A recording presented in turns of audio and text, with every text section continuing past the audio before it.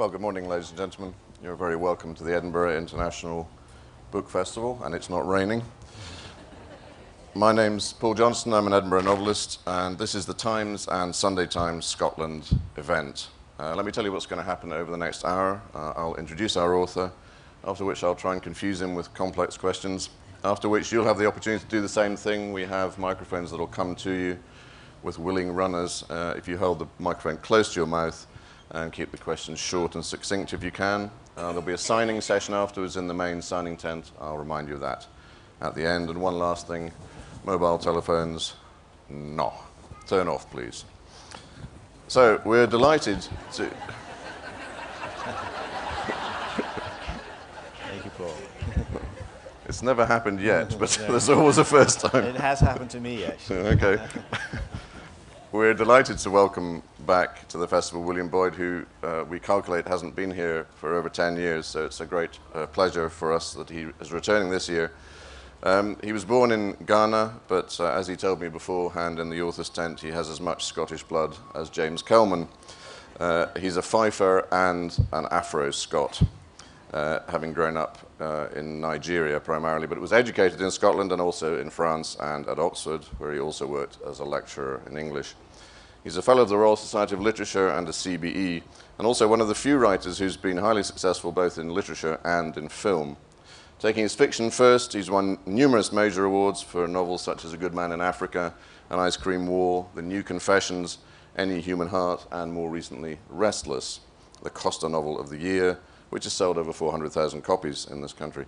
He's also written 3 collections of short stories and the speculative memoir of an American artist. On the film side, he's written screenplays such as Stars and Bars, Chaplin, and Man to Man, as well as writing and directing The Trench, starring Daniel Craig. He's also adapted Evelyn Waugh's Sword of Honor trilogy and Scoop, as well as his own novel, Armadillo, for television. William Boyd's married and divides his time between London and southwest France.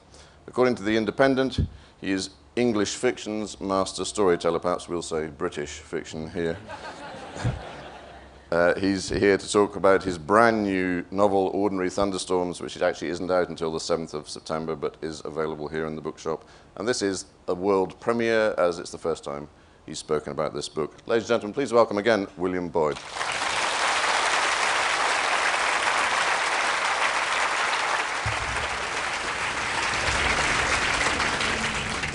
Thank you very much. I am very pleased to be back here in Edinburgh. I used to come every year. What went wrong? Anyway, I'm going to talk just a little bit about how this novel came into being and read you a short extract from the opening, just to give you a flavour of it. And then we'll have questions and answers. But the novel sort of began to take shape in my head when I read an article in the newspaper that in the River Thames, or from the River Thames, every year the river police remove 50 to 60 bodies. They tend to pool around the Isle of Dogs, so if you're ever in that neck of the woods, keep your eyes peeled. And I was struck by this because I live quite close to the Thames in London, and I walk by it almost every day. And so I'm very aware of the river in London, but you can live in London and be completely unaware of the Thames. And so this sort of strange bit of information, 60 bodies a year, that's over 1 a week. We never hear about them unless they're kind of particularly grotesque, mutilated corpses found bobbing by the Isle of Dogs. So I thought, who are these people?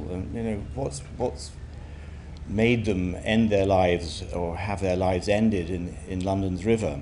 And I began to think that that old Victorian Thames that Dickens wrote about, particularly in his novel Our Mutual Friend, still exists. I don't think Charles Dickens would be surprised to find that there were 60 bodies removed from the river in 2009. He'd probably say, is that all?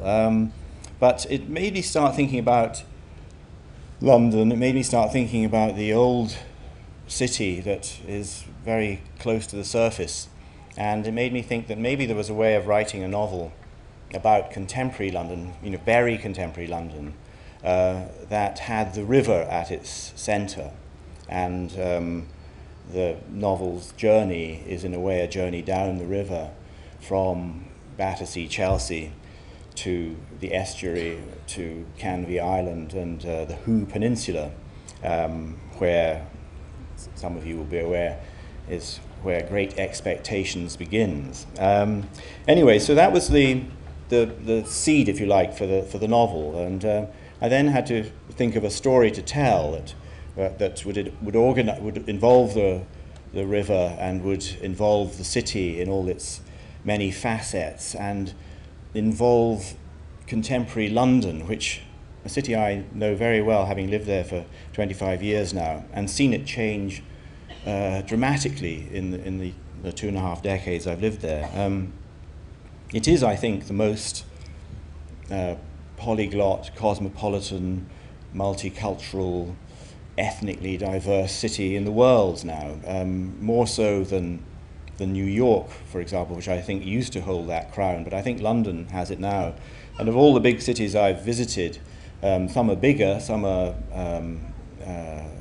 more dangerous, but none of them quite has this new character of London, its racial, cultural, ethnic diversity. So I wanted to write a novel that somehow took that in as a key component, but also that would reflect all the levels of society, from the very top to the very, very bottom, the bottom feeders, in fact. And so I concocted this story about a young man who loses everything, and through no fault of his own, everything that makes up his social being, his passport, his mobile phone, his money, his bank accounts, his house, his family, everything is gone. And I started to think, how would you survive in the modern city, in modern London, without any of these things? And that, in a way, is what propels the novel onward. My hero, who's called Adam Kindred, falls down this terrible hole and finds himself at the very lowest level of London's many societies and has to try to crawl out. So I'm going to read you a little bit from the beginning that precipitates Adam's fall, and give you a flavour of what the tone of the book is like. I'm also going to read the epigraph, which is something I realise I've never done before. I always have an epigraph for my novels because, and they're very useful things. In a way, an epigraph for a novelist is a kind of clue to the reader. Read the novel in this way, and they're highly useful little tool in your toolkit as a novelist. And here's the epigraph from Ordinary Thunderstorms, which I lifted from a book of climate studies called Storm Dynamics and Hail Cascades by one L.D. Sachs and W.S. Dutton.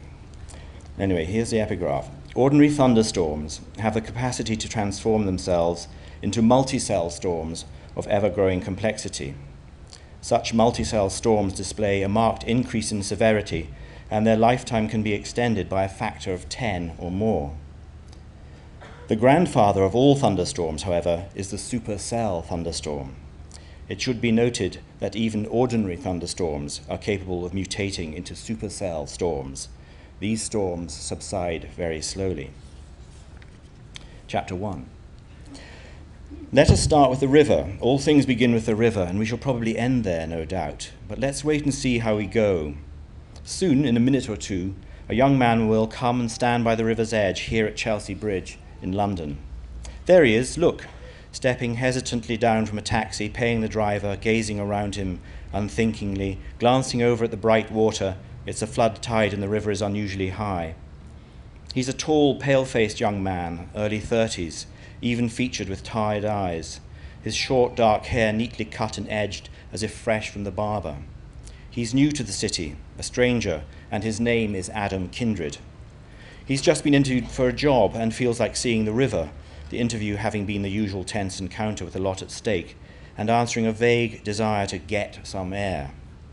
The recent interview explains why, beneath his expensive trench coat, he's wearing a charcoal grey suit, a maroon tie with a new white shirt, and why he's carrying a glossy, solid-looking black briefcase with heavy brass locks and corner trim.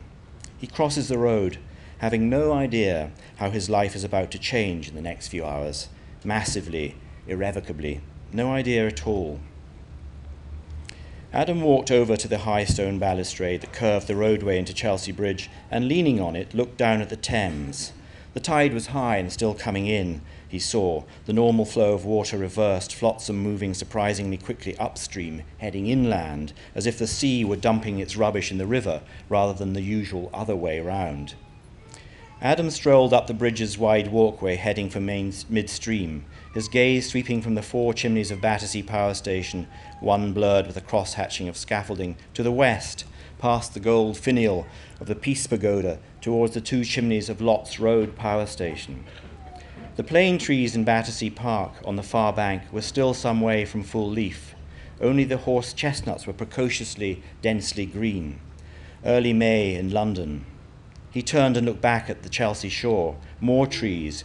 He'd forgotten how leafy some parts of London were, how positively bosky.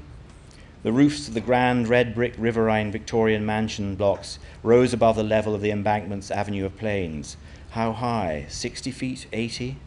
Apart from the susurrus of ceaseless traffic, the occasional klaxon and whooping siren, he didn't feel as if he were in the middle of a huge city at all. The trees, the quiet force of the surging tidal river beneath his feet, that special luminescence that a body of water throws off, made him grow calmer. He'd been right to come to the river. Odd how these instincts mysteriously claim you, he thought. He wandered into Chelsea and almost immediately, in the quiet streets behind the Royal Hospital, found, to his considerable astonishment, an Italian restaurant, as if he were in a fairy tale. There it was, tucked under yellow awnings, badged with a Venetian lion, in a narrow street of white stucco and beige brick terraced houses. It seemed an anomaly, a fantasy. No shops, no pub, no other restaurant in sight. How had it managed to establish itself here among the residents? Adam looked at his watch. 6:20. A bit early to eat, but he was genuinely hungry now, and he could see there were already a few customers inside.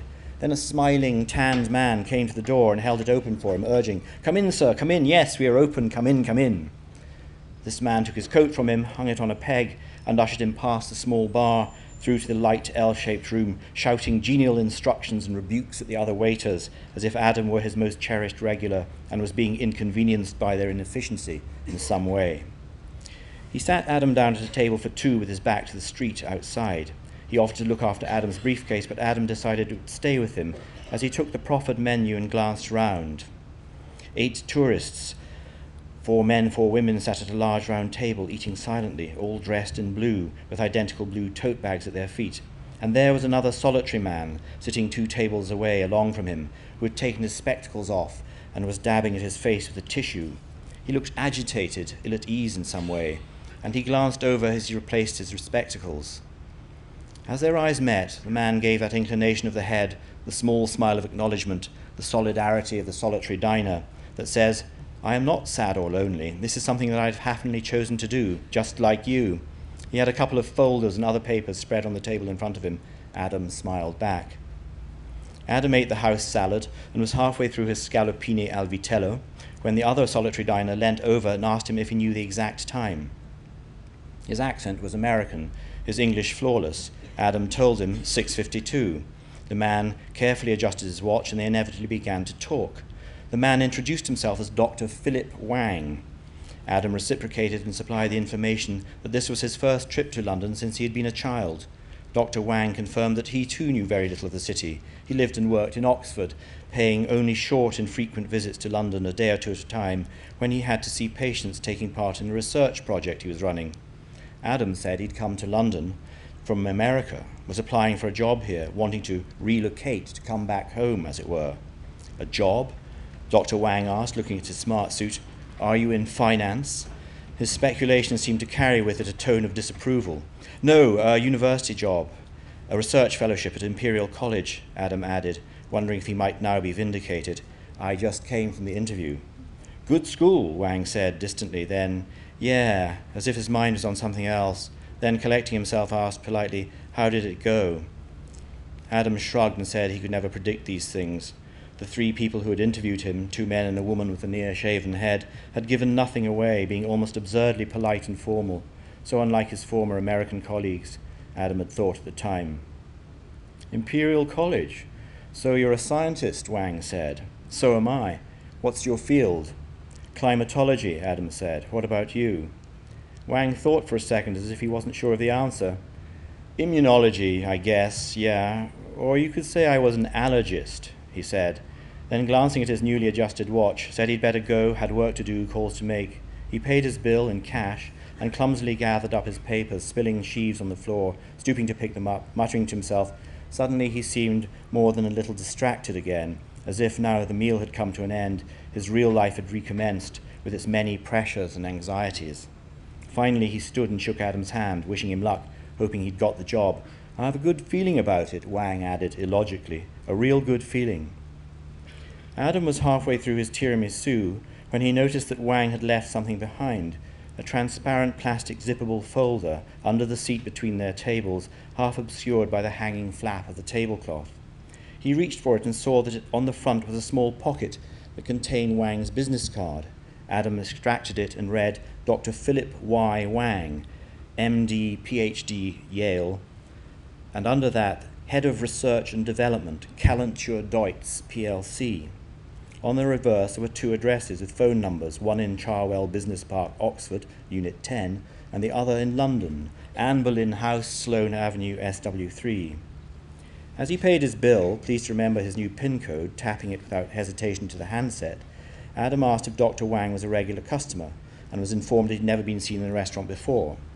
So Adam decided he'd drop the file off himself. It seemed a friendly and helpful thing to do, especially as Wang had been so enthusiastic about his career prospects, and asked directions to Sloane Avenue.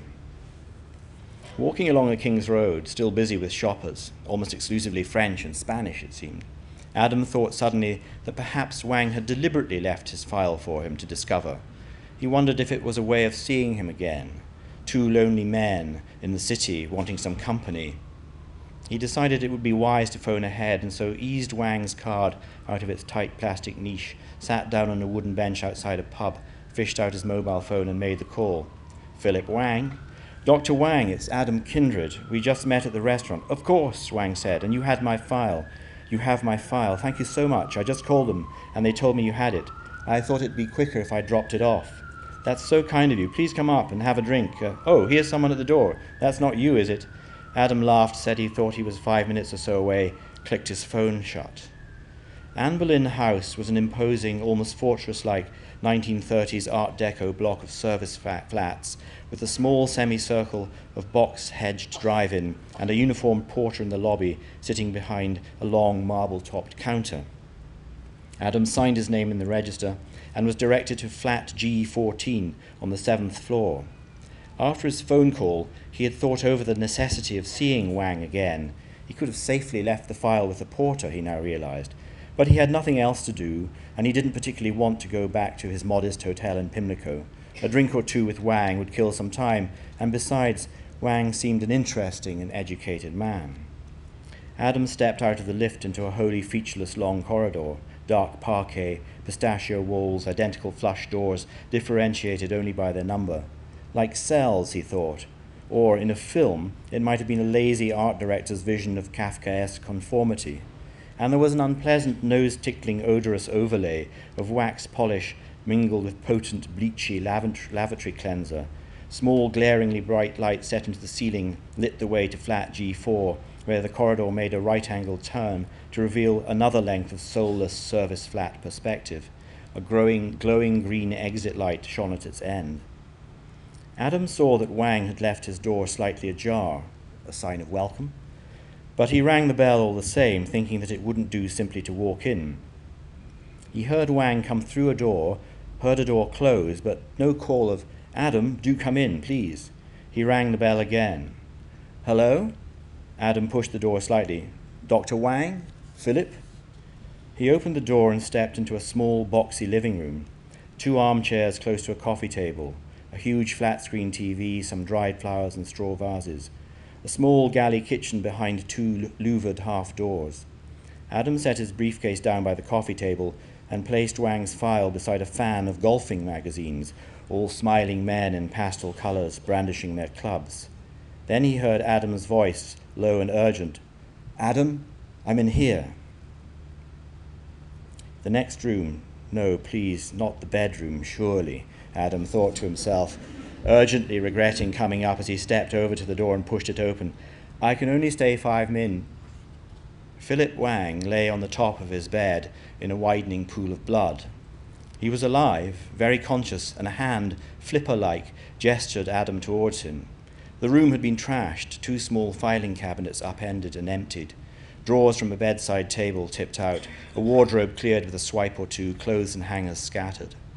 Wang pointed to his left side. Adam hadn't noticed. The handle of a knife protruded from Wang's sopping sweater. Pull it out, Wang said. His face showed signs of a beating, his spectacles distorted but unbroken, a trickle of blood from a nostril, a split lip, a red impact circle on a cheekbone. Are you sure? Adam said. Please, now. With fluttering hands, he seemed to guide Adam's right hand to the hilt of the knife. Adam gripped it loosely. I don't think this is the sort of thing... One quick movement, Wang said, and coughed. Little blood overflowed from his mouth and down his chin. Are you absolutely sure? Adam repeated. I don't know if it's the correct... Now! Without further thought, Adam gripped the knife and drew it out, as easily as from a scabbard. It was a bread knife, he noticed, as a surge of released blood followed the withdrawal, travelling up the blade and wetting Adam's knuckles warmly. I'll call the police, Adam said, and placed the knife down, unthinkingly wiping his dripping fingers on the coverlet. The file, Wang said, fingers twitching, moving, as if tapping at an invisible keyboard. I have it, Adam said. Whatever you do, don't. Wang died then, with a short gasp of what seemed like exasperation. Adam stepped away, appalled, horrified, stumbled against a pile of Wang's jackets and trousers, and went back into the living room looking for a phone. He saw it sitting on a neat purpose-built shelf by the door, and as he reached for the receiver, saw that there was still some blood on his hand, still dripping from an unwiped finger. Some drops fell on the telephone. Shit, he said, realizing this was his first articulated expression of shock. Then he heard the window in Wang's bedroom open and somebody step heavily inside, and the terror he was feeling left him in an instant, or at least he thought it was a window. Maybe it was from the bathroom, but he had heard the clunking sound of a catch being released, one of those brass handles that secured the mass-produced, steel-framed and many-pane glass windows that gave Anne Boleyn House its slightly depressed institutional air. Adam grabbed his briefcase and Wang's file and left the flat rapidly, closing the door behind him with a bang. He looked towards the lifts and then decided against them, turning the corner and striding normally, not running, not unduly fast, towards the green exit light and the fire stairs. He descended 7 floors of the dimly lit stone stairs without seeing anyone, and emerged onto a side street behind Anne Boleyn House, beside 4 towering grey rubbish bins on sturdy rubber wheels. There was a powerful smell of decomposing food that made Adam gag, and he spat, squatting down to open his briefcase and slip Wang's file inside. He looked up to see 2 young chefs in their white jackets and blue checkerboard trousers lighting up cigarettes in a doorway a few yards off. Stinks, done it, one of them called over with a grin on his face. Adam gave them a thumbs up and headed off, still at what he imagined was an easy saunter in the opposite direction. Well, that's an ordinary thunderstorm.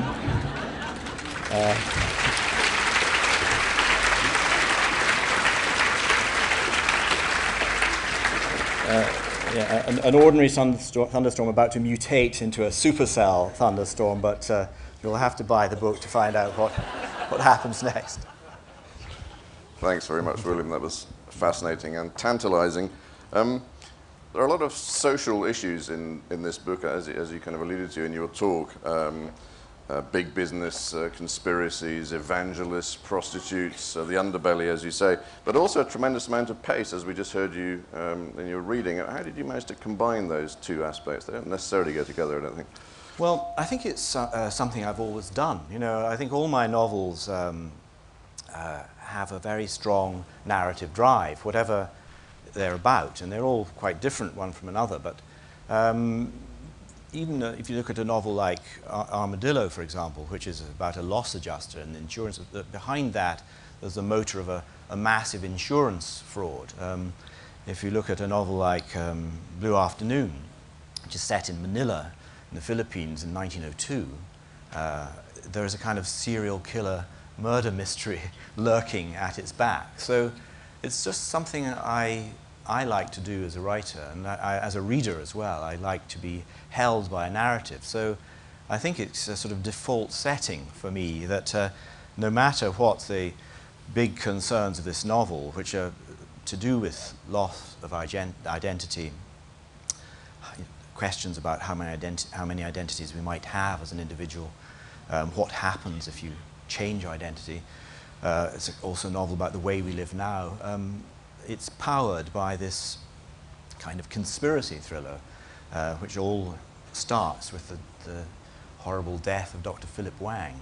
Right, and your main character, Adam Kindred, and we'll maybe talk about the name in a minute, but he seems to be a bit of a naive young man who then spends the whole of the novel learning more about himself and about the society. Was that a kind of narrative vehicle that you found useful? Yeah, but I think Adam is like any of us, you know, male or female, who isn't actively criminal, let's say, that you have to imagine what it's like to be thrust in this kind of situation. And you just have to imagine how you would react under these appalling circumstances. What would you do, and how would you live, and how would you hide? And so these questions is how I work. You know, before I start writing a line, I ask myself questions. The answer to those questions provoke more questions, and it expands exponentially, and I end up with a huge aggregate of information about this book I'm going to write. But it's really fueled by, in this case, by what would I do? What would anybody do? You go underground, you hide. How do you live? How do you wash? You know, and so I did a lot of research and asked myself a lot of questions. But he's not a naif. I think he's more of an everyman rather than hence his name, perhaps.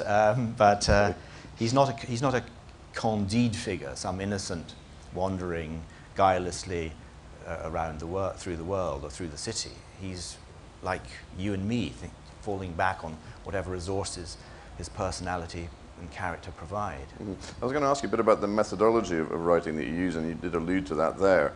You know, huge aggregate, as you say, of information. Do you actually kind of, how do you turn that into a novel? I mean, do you have, you know, the famous, you know, kind of record cards and that kind of stuff, or how does that work? Yes, to a degree. I mean, I never start a novel until I've figured the whole thing out. So you know, it's just the way I work. Some writers start and wait to see how it goes and whether the muse will descend each day, but I don't want to rely on my muse, and so I spend probably twice as long figuring the book out as I do writing it. And it seems to be about 2 years of planning, thinking, researching to 1 year of writing. And so I do fill notebooks, and I do draw diagrams, and I do, you know, compile little dossiers on the key characters. How tall are they? What colour are their eyes? All that sort of stuff is done at great length long before I start on page 1, line 1. And for me, the advantage of writing of this process is that I make all my mistakes, if you like, before I've started writing. I've gone up dead ends. I've developed subplots that fizzle out. I've introduced characters that don't live. But they're all discarded in the preliminary period, the period of invention. And so when you get to the second period of composition, you can write quite fluently, or I can write quite fluently, because I know my destination. And so there's no excuse every day for not writing. Say I'll go for a walk or see if, you know, what happens next.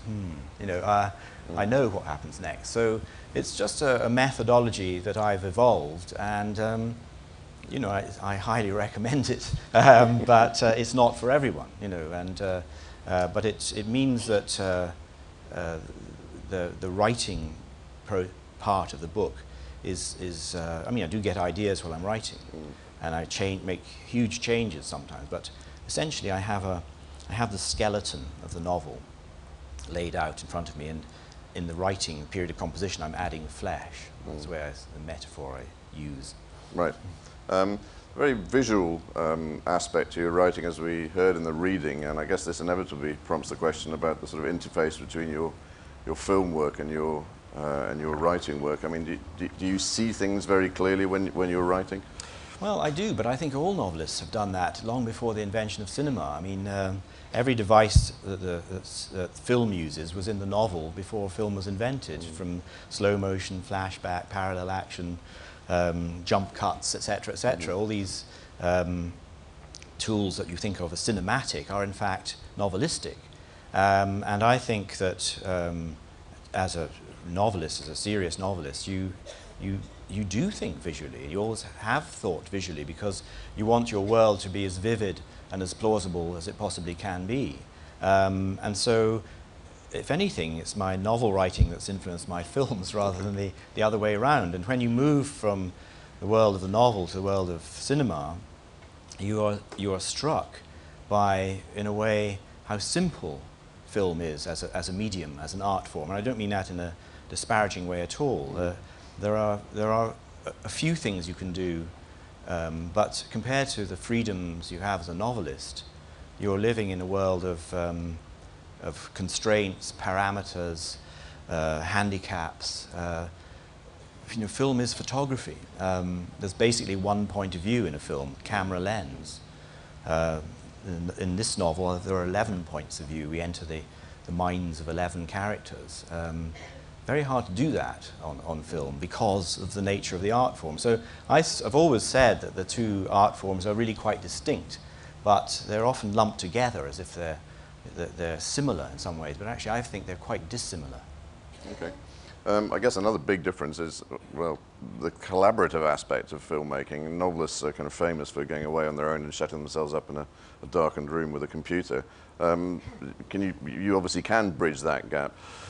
Yes, I can, and I actually like and welcome the collaborative side of filmmaking for a while. I'm then very glad to retreat to the study. It is a collaborative medium, and massively so, and that's why I'm so sort of vehemently against the auteur theory of cinema. It's dependent on many talents all coming together and meshing. So the a film by credit is one that I find particularly, let's say, not offensive so much as misguided, because it's filmed by many people. And the one film that I directed, I insisted on not having a film by credit, because I couldn't have made it without brilliant actors, brilliant art directors, editors, musicians, etc., etc. So it is a real all hands to the pump art form. And, but it's very nice contrast to the very solitary business and the total autonomy you have as a novelist. So I quite like moving between the two worlds. And of course I'm very lucky in that I'm happy to collaborate, because I know in the world of the novel I am God and everybody does what I tell them. So, I am slightly blessed. I think if I was just a screenwriter, I'd probably be, I don't know, demented or drug addict or something like that. Right. Well, it's a very healthy life being a novelist, yeah. Yes, it is. Presumably then you're not sort of vehemently against the auteur theory of the novelist, the sort of death of the author and how meaning is much more created by the reader and that kind of thing. What do you feel about that? Well, I think that the unique thing about the novel is that it's a coming together of a reader and a writer. And when that happens well, it's the most profoundly satisfying aesthetic experience you can have as a reader. And for every reader of a novel, there's a different take on it, a different experience. So there's a multiplicity of responses depending on the number of readers there are. But the novelist, in a way, is steering the reader to certain responses, but you can never tell. You get you don't know what a reader's going to take from your novel. I mean, I'll give you an interesting example. When I wrote my novel Brazzaville Beach, about 3 years after it had come out, I got a letter from an actress at the National Theatre, and she just wanted to say how much she loved the novel, and she wanted me to know that on January the 1st each year, she reread the novel and then immediately reread it again. So I was thinking, well, this is 3 years on. She's read the novel 7 times, possibly, by now. And I don't know if she's still reading it every January the 1st, but obviously that reader is getting something from Brassville Beach that I never intended anybody to have, you know. So you know, it's perhaps an extreme example of this coming together of two imaginations, which is the writer-reader encounter in a novel. Sounds a bit like she was stalking that particular book. No, I think she must have seen it as some kind of self-help manual, and it gave her the courage to carry on. But who knows? I didn't ask. The world of the theatre. Right? You mentioned Dickens in your introduction, and certainly seems to me that you know, your interest in social concerns and so on is very much mirrors Dickens. Would you like to talk a little bit more about that particular influence, if you see it as such? I could have said I could have said Thackeray or Trollope as well. I mean, it's that the great, or I could have said Balzac or I suppose Tolstoy. You know, the 19th century novel took on the whole of society and anything, whether it's wars or parties or you know, I could have said Proust, but it's more that sense of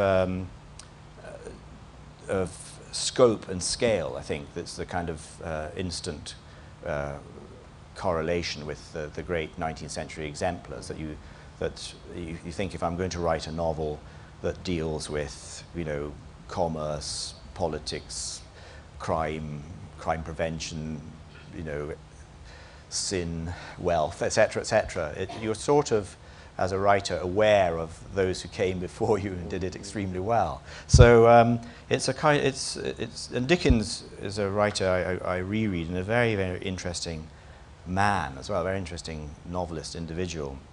And our mutual friend, which was his last completed novel, was in some ways his darkest.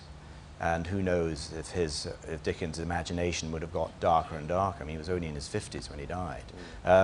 But there is a curiously modern sensibility alongside the 19th century pieties and sentimentality that you find in Dickens, as a ruthlessness and a kind of clear-eyed aspect to his work, which, particularly as a British novelist writing a novel set in London, that has many characters and is omniscient in the way that Victorian novels are. You instantly think Dickens, but I would say neo-Dickensian in my case. Well, a lot of those great 19th century novelists would be seen as being moralists. I mean, do you think that's a position that the modern day novelist can hold? No, I think they were moralists, but I think they felt that was the novelist's duty. But I think I would say the other great exemplar, which I could have mentioned, is Anton Chekhov. And I think Chekhov, in a way, changed the face of literature as profoundly as, you know, Proust, Tolstoy, or Dickens. And that Chekhov, in his fictions in particular, but also in his plays, but in his short stories, he made a point of not judging his characters. And it's a very modern voice that you hear coming from the mature stories of the 1890s, that he's not going to say, this is bad, don't do this, you should behave like that, or look at this, look how I punish this evil person and reward the good person. He knows life isn't like that, and I think that paradigm shift that happened in the novel at the end of the 19th century, that makes Dickens and Trollope and Thackeray, you know, slightly of their era, determined the shape to a large degree of the 20th century and 21st century writing, that we're, you know, if you are a moralist, if you are trying to write some sort of tract in a way, then you should write a tract, not a novel, because the realistic novel is meant to represent life as it is, not as we'd like it to be. And so if you're serious about your fiction, then I think the moralist in you slips into the background. Right, okay. I'm going to ask William one last quick question, then we'll open to the floor, so get your thinking caps on for questions. just to finish, William, it struck me when you were reading that piece aloud that another novelist could be adduced, and that would be John Buchan. Had you thought of that at the beginning of the 39 Steps, when suddenly someone is killed and... Well, I hadn't actually, to be honest. Gotcha. But it's a very good point, Paul. No, I've obviously read my Buchan, but it's not. If there is a kind of nod and a wink, it would be to the beginning of Our Mutual Friend, which begins with a body being hauled out of the Thames, and thereby the whole plot starts kicking on. But no, it's a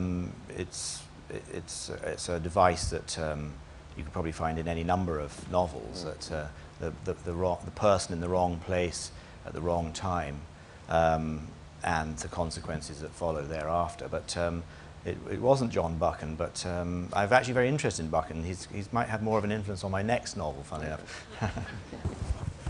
Elements of Hitchcock, I guess, as well, but we won't go into that. No, and I find Hitchcock, again, heresy, very overrated. I watched Rear Window the other night, actually, just to remind myself of it, and sat there shaking my head going, what's all the fuss about? This is a heretical comment, I know. Chairs are not allowed to fight with the authors on platforms, so we won't do that. Okay, thanks, William, from me.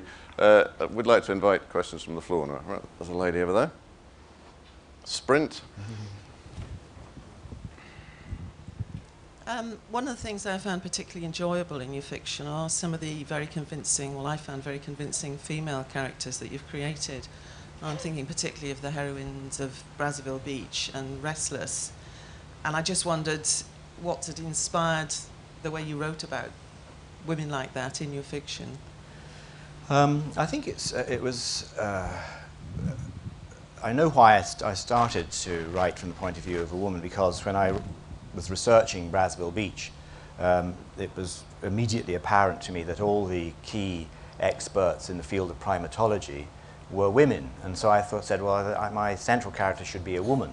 And then once that idea struck, it never left me. And so the problem was, how does one do it? How do you write from the point of view of the other sex? And this applies equally to women writing from the point of view of men, I think. And I decided that it was pointless to go around canvassing opinions from my wife and all the women I knew well. And I decided, and I think this is the key, that actually I would ignore all questions or suppositions of gender and sexual politics and received wisdom about the difference between the male character and the female character, and I would concentrate wholly on personality. And so with all there are two women I've written about in Ordinary Thunderstorm as well. In each case, what I do is dream up or provide myself with a very clear sense of the kind of person they are. And so when you're writing and you come across questions of motivation or areas that you might think entered the realm of gender politics, I just say to myself, what would somebody like Hope Clearwater do in this situation? And the answer comes very clearly, because I know exactly what kind of person she is. And that's what I think makes if the character is plausible, then it ceases to be a problem of what is called in literary criticism appropriation. It's just a character in a novel, and the more idiosyncratic and more real that character is on the page, the more the reader will believe in her as a real person. So that's my methodology, and I think it works very well, and I'm sure it would work the other way around. If you're a woman novelist wanting to put your head in the mind of a male character, just think of that person's personality, and there will be an inherent plausibility, or even the implausibilities will seem to chime with the kind of person that is. So that's how I do it. But the other thing, the great thing about it is, from my point of view, is that it frees up the entire population of the world for me to work on. Instead of just 50%, I can now write about everything. And as I've done in Ordinary Thunderstorms, two of the key characters as well in this London are women. And I think if I felt I couldn't do that, if I could only write about men, the picture of society that I'm showing there would be, one-sided. So it's a kind of liberation for me. Writing Brazzaville Beach liberated me to feel that I could write about any type of woman. The women in Ordinary Thunderstorms, a policewoman and a prostitute. So I have occupied their characters for the duration of the novel. Okay, thank you.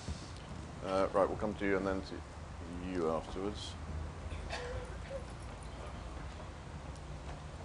What I'm always struck by is when you undertake your research in all your books, which I've read, how authentic are some of your stories. Now, I'm particularly thinking of Restless and particularly the American side of Restless, which I found quite fascinating. And I wonder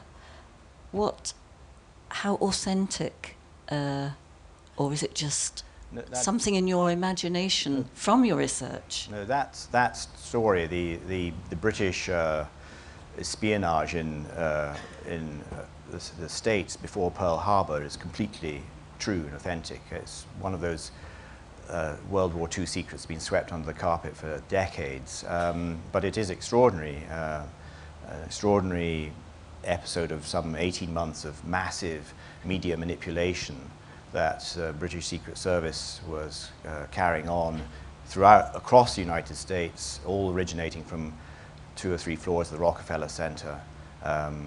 And it's embarrassing. No wonder it's been swept under the carpet, because these were people we wanted to be our allies, but Churchill had authorized this massive campaign of disinformation.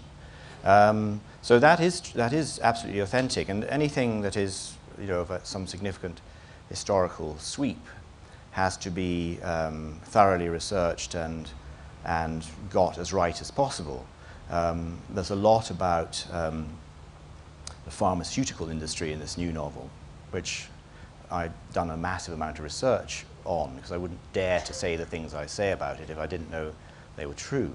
But equally, because you're writing fiction, you have this wonderful ability to invent.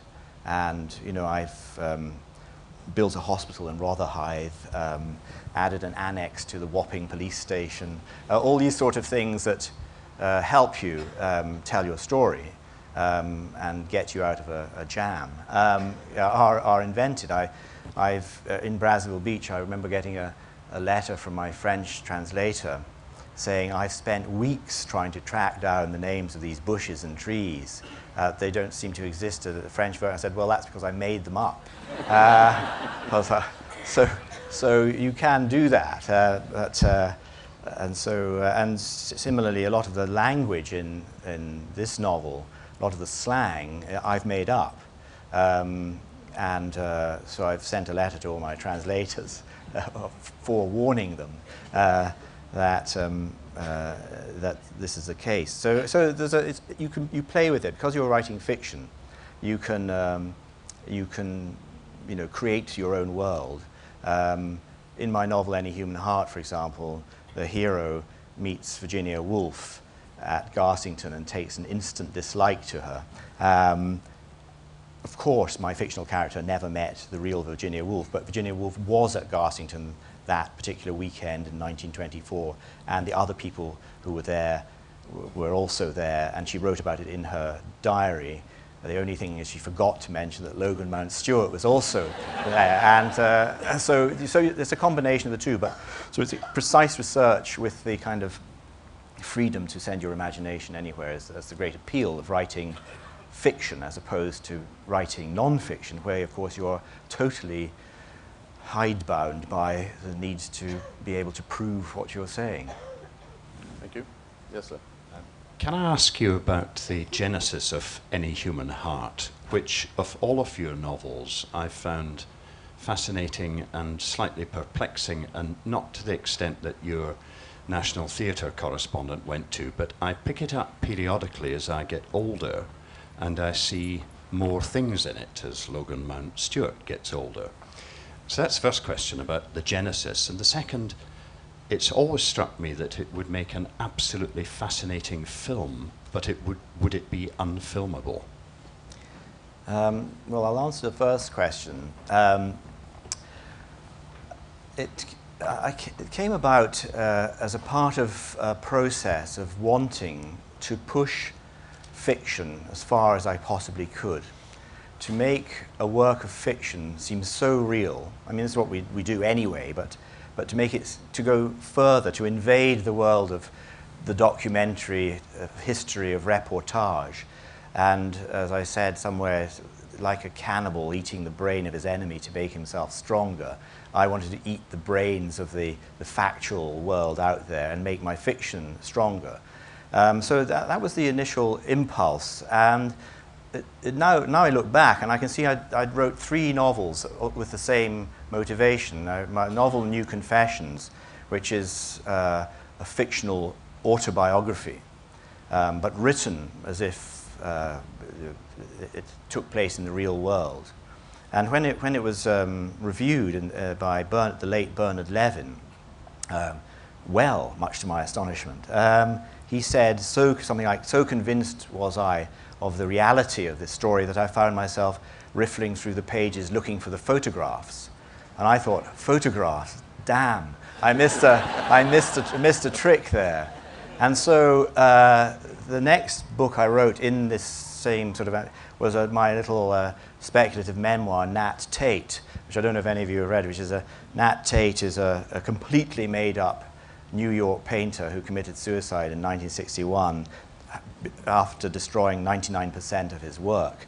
But the book was published as a little art monograph, beautifully printed, like a little coffee table book, full of illustrations and photographs of Nat and his stepfather, and it had real people like Picasso and Braque, and also some examples of Nat's work, a few surviving drawings that still exist.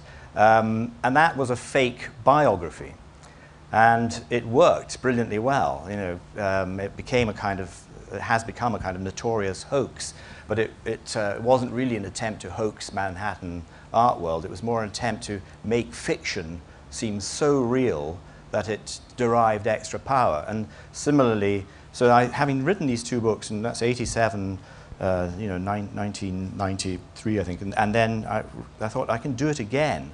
I'll write a fake intimate journal and see it, because the intimate journal is the literary form that most approximates to the way we all live, because it's written at the present moment with no hindsight. You don't know what's going to happen to you. You don't know if that decision you made last week is going to detonate in 2 years' time, etc. So it has a very strong link to the way we all live, and so that's where the idea came. I thought, can I write a life, a man's life, in a series of journals that actually covers every decade of the 20th century, and Logan Mount Stewart lives until 1991. So I did a life, and I did the 20th century as well, but because it's written as an intimate journal, it has an immediacy and a kind of vividness that the autobiography or the biography doesn't, because they're all written with wisdom of hindsight, and they're all shaped in a certain way. The journal isn't shaped. You don't know that girl you met last night in the pub is the person you're going to marry when you write the journal. But when you write the biography or autobiography, that is known. So it has that kind of vividness and immediacy. And so that's where it came from. I thought, can I do it? And that's where I then set about inventing a character and inventing a life for him. And your second question is very timely, because actually, yes, we are going to make not a film of Any Human Heart, but 4 films. Just as announced yesterday, Channel 4, Big Brother has been cancelled, and I am the beneficiary, one of the beneficiaries of all that extra money. And we're going to make a 6-hour television dramatization of Any Human Heart over the next few months or so, to be to theoretically be broadcast around about this time next year. So we shall see. It's a fantastic, I've written the scripts, a fantastic, fantastic and rare opportunity. But, it bears on one of my earlier questions, you will see vividly the difference between the novel and the film version. I don't know how much I'm leaving out, 75% probably, because film just cannot do what the novel does. And what you'll get, I think, is theoretically a compelling piece of television drama. But don't go back to the novel and make comparisons, because film always loses in comparison with novels. I'm afraid we've reached the end of our hour, ladies and gentlemen. It seemed to go very quickly. William, however, will be happy to continue talking to you and, of course, assign books, copies of the new book in advance of publication date in the main bookshop, as I said at the beginning. If you'd allow us to leave through that door first, we would appreciate it. And all it remains for me to do is to thank very warmly William Boyd.